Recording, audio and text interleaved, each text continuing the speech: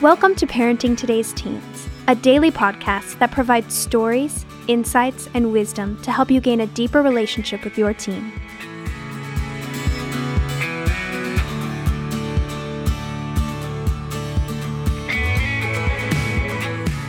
On today's episode, Mark Gregston and Wayne Shepherd talk about navigating situations when your teen is faced with difficulty and hardship. Let's hear what they have to say.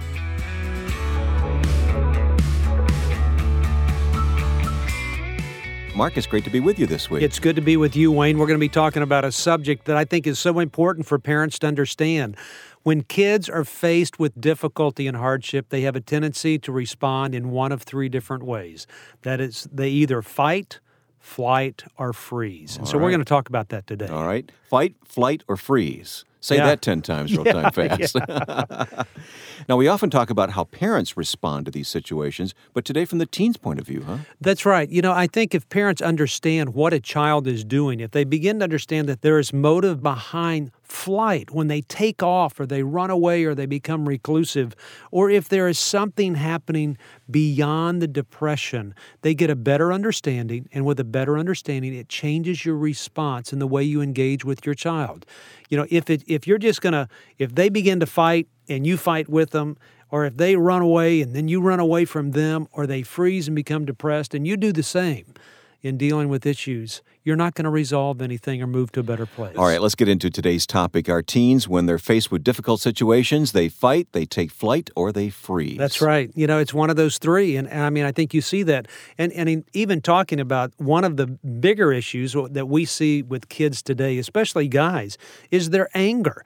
It is just absolutely amazing how this anger response to so many things in the world that are happening around them, they display it in such a way that it is just killing mom and dad. I mean, it's almost like they deal with all this pressure at school or out there in the workplace if they're working, and then they come home and they just dump on mom and dad and feel like that's okay to do. Yeah. Well, to illustrate that, listen to this email we received from a listener. Our son has reoccurring bouts of extreme anger, notably when denied use of Xbox for talking rudely to other participants. This can go on for 45 minutes to an hour at a time. Bouts include cursing, name-calling of parents, aggressive and sometimes challenging or threatening behavior. He even punched a hole in the wall last night. However, he's an A-B student, basketball starter, has no problems at school with behavior or skipping, no known use of alcohol or drugs. This is the anger you're talking about. It is. It's the exact anger that I'm talking about. I think kids are building up at school and are trying to keep it all together. And, you know, Christian kids get pretty angry. We hold them to a higher standard. We hold them to values and principles. We want them to develop a moral compass. There's nothing wrong with that. But the implementation of that into the life of a child, it becomes difficult in the life of a child to uphold those standards when they are constantly being pushed against at school. And so a child does well to hold it together. You know what? You know, for those people who don't know what an Xbox is, it's a video game unit that you can put on your TV. I mean, it's like a PlayStation.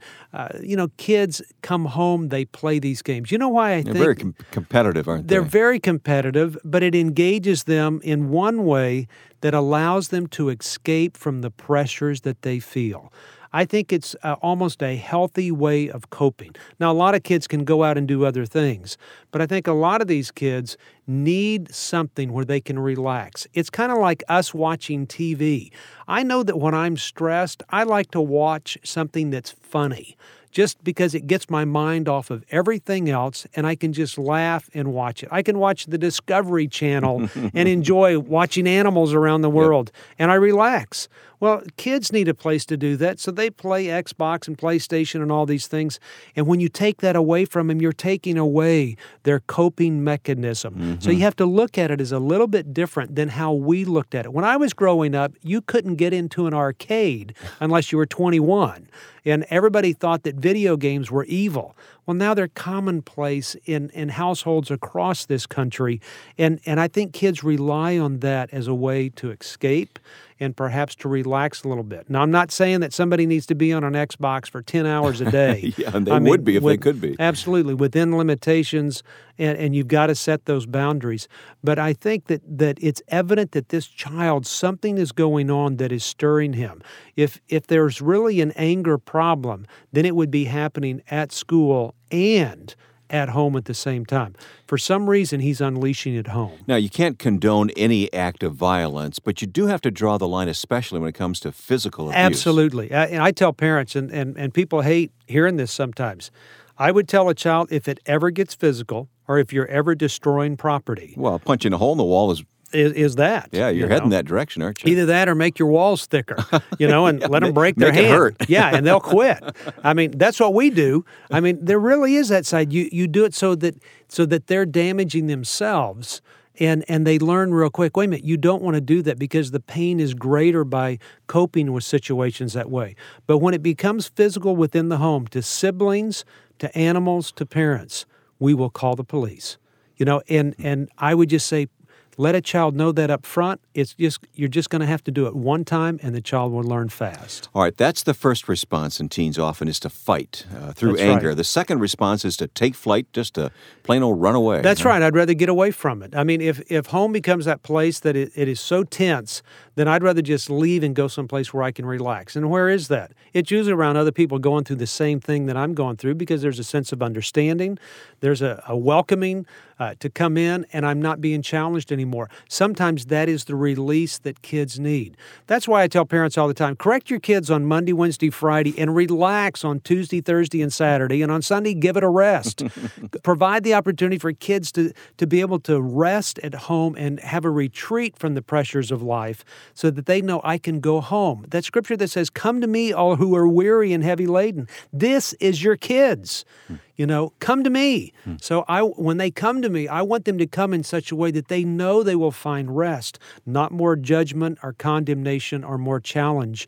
I want them to know that there's peace, that we can stop and affirm the relationship. Sometimes they don't physically run away. They don't. But they run away emotionally. Yeah, that's when they just shut down. They may just quit talking. They may go to their room and spend hours in the room. They may want to be alone.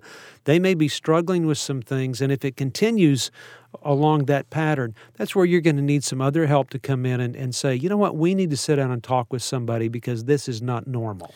Here's another email from a listener. Our daughter ran away twice in the same week. We found her yesterday. She says she doesn't want to live with us anymore, wants to go to foster care. She hates us. She's disrespectful, thinks only of herself with no regard for how her actions hurt us. Oh, I know, and this tears parents apart. I mean, when a child that you've so loved is looking at you going, I hate you, and I'd rather be in foster care, I would say the message behind it is something greater than what she's really saying, because I would say, what is the pressure that is so great? Are parents holding her to a standard? And there's nothing wrong with holding them to a standard. But is it so difficult in their social world that she can't live up to that standard? And so she looks at herself as a failure. And so if she's a failure, she'd rather be around other people that are a failure, or she may want to be around people that don't expect so much of her, that where she doesn't have to be a failure any longer. Do they sometimes get the feeling that this is the way to punish mom and dad? I don't know whether it's intentional that they're just looking for some release. I mean, they want to take the path of least resistance. I see very few kids that say, let's lash out at mom and dad and have some payback. I think they want to live a calm life. I mean, you have to understand, these kids are in a pressure cooker in a culture that is moving almost directly opposite of what we long for our kids. And so the friction that's caused is in their life, and they're feeling the rub a lot more than we are.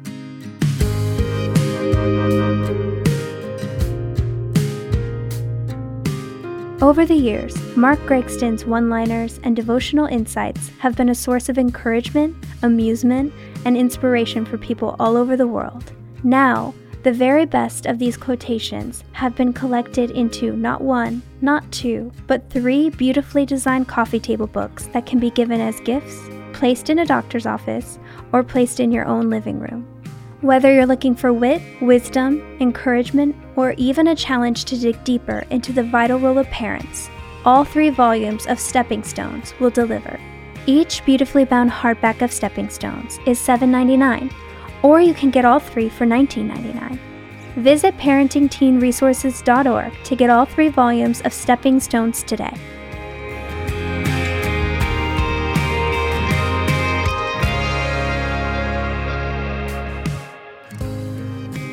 We're talking about how kids respond to issues in their life, and you've characterized 3 things that they typically do. Yeah, I mean, they have a tendency to either fight and become angry or to take flight and run away from those things. They feel like the world is so overwhelming. They feel like they are so underprepared that they just don't feel like they can function, and so they kind of turn inward. And in the midst of turning inward, they kind of eliminate things on the outside. What do you mean by freeze? Well, freeze just means I stop. You know, I don't want to move ahead. It's sometimes easier to stay in the position I'm in. I shut down. I go to a dark place. I'm in a continual state of rest. It may be that I sleep all the time. So those are kind of maybe warning signs that They parents are ought to be warning watching signs. for? Yeah, when you see a child start disengaging from kids, I mean, and here's the point. Every one of us is created to be relational. So when you see a child that is moving away from relationships of peers, something is going on. That's an indicator. If they're not engaging with other people. And girls have a real tough time with this, I think. They go off to 7th and 8th grade, and they go to school thinking they're little princesses, and they come home getting beat up, realizing they're not as maybe special as they were raised to think about themselves.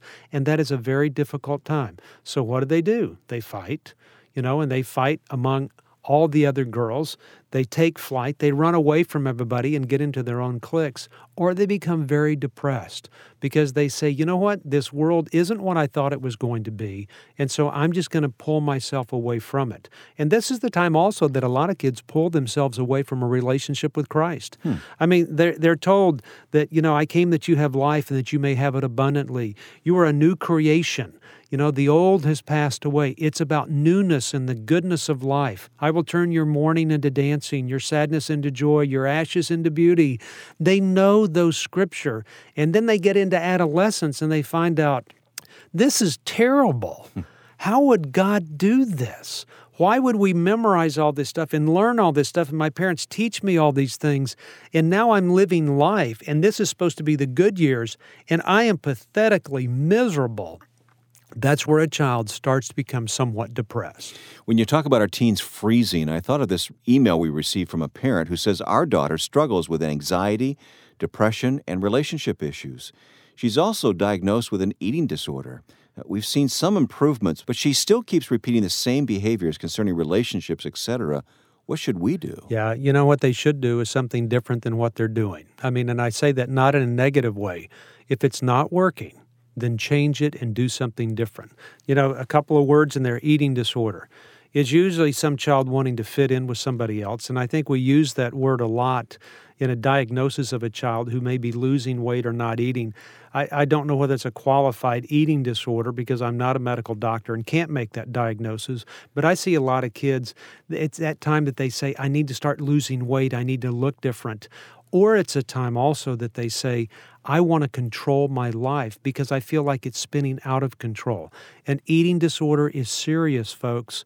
It is not something to play around. If you think that your child has an eating disorder, you better get help now before it gets worse. And I'm not saying help by reading a book. Don't buy my books thinking that you're going to solve an eating disorder by reading or getting any of our resources. You need medical intervention, and you need it now before it gets worse. None of these, whether our teens fight or take flight or freeze, none of them can be ignored. They can't be They need to be ignored. taken seriously. Oh, they are. They're very serious. I mean, a child running away or starting to fight, I mean, you can get locked up for fighting. Running away poses a great sense of danger, and depression poses a great sense of danger. Most kids that I know that have committed suicide, nobody ever knew that they were going to do that. I mean, people around them said, we had no idea. That is the continual statement. And so when you have a child that is depressed, they're one step closer to that. They're kind of rejecting life, saying, wait a minute, I can't get out of this. And I think there's some medical things. Now, you need to come to some conclusions, Mom and Dad, about what you think about medication. And talk to your doctor about that. Talk to your pastor about that. Medications for depression are far different than they were 20 years ago. And don't be afraid to help your child. If they had a headache, would you give them aspirin to help them? Would you give them ibuprofen or Tylenol or Advil? I think most people would say, well, sure I would. Okay, if your child is depressed and is going into this dark place, get some help medically, because there's some medical and physiological things going on that somebody needs to intervene. And you can feed them all the celery and broccoli and salads you want to boost up their serotonin levels. Get some help. In our final minute, once we have come to grips with the fact that our teen is responding one of these three ways, how do we help them see that? That's right. You know, and that's a great question, Wayne. I think we sit down and start addressing the issues. Son or daughter, whoever that is, you know, we need to talk about this anger thing, because we can't do this anymore. There's some boundaries that need to be set. If these things happen, this is where we'll go. You know, perhaps we need to find a counselor. Sweetheart, if you're running away, I can't allow that to happen. You're going to be placed somewhere where you can't run away, and I don't want that to happen. I want you to be at home, but we need to work on the problems. If it is me, then tell me it's me so I know what to work on. If it's just you, then let's figure that out. But we need to come to some conclusion somewhere. This usually takes somebody else's intervention to help give direction to a child that's running away. They are looking for something, they're not finding it at home, and so you need to provide somebody else that they can connect with so they don't have to keep running away to find it.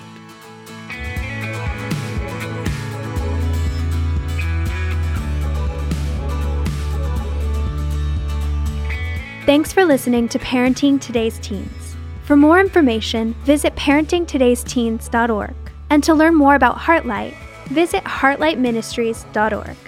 If this podcast has been helpful to your family, please share it or give us a quick rating and review on Apple Podcasts. Of course, you can listen to Parenting Today's Teens wherever you listen to podcasts. Join us tomorrow for another great episode. We'll talk to you then.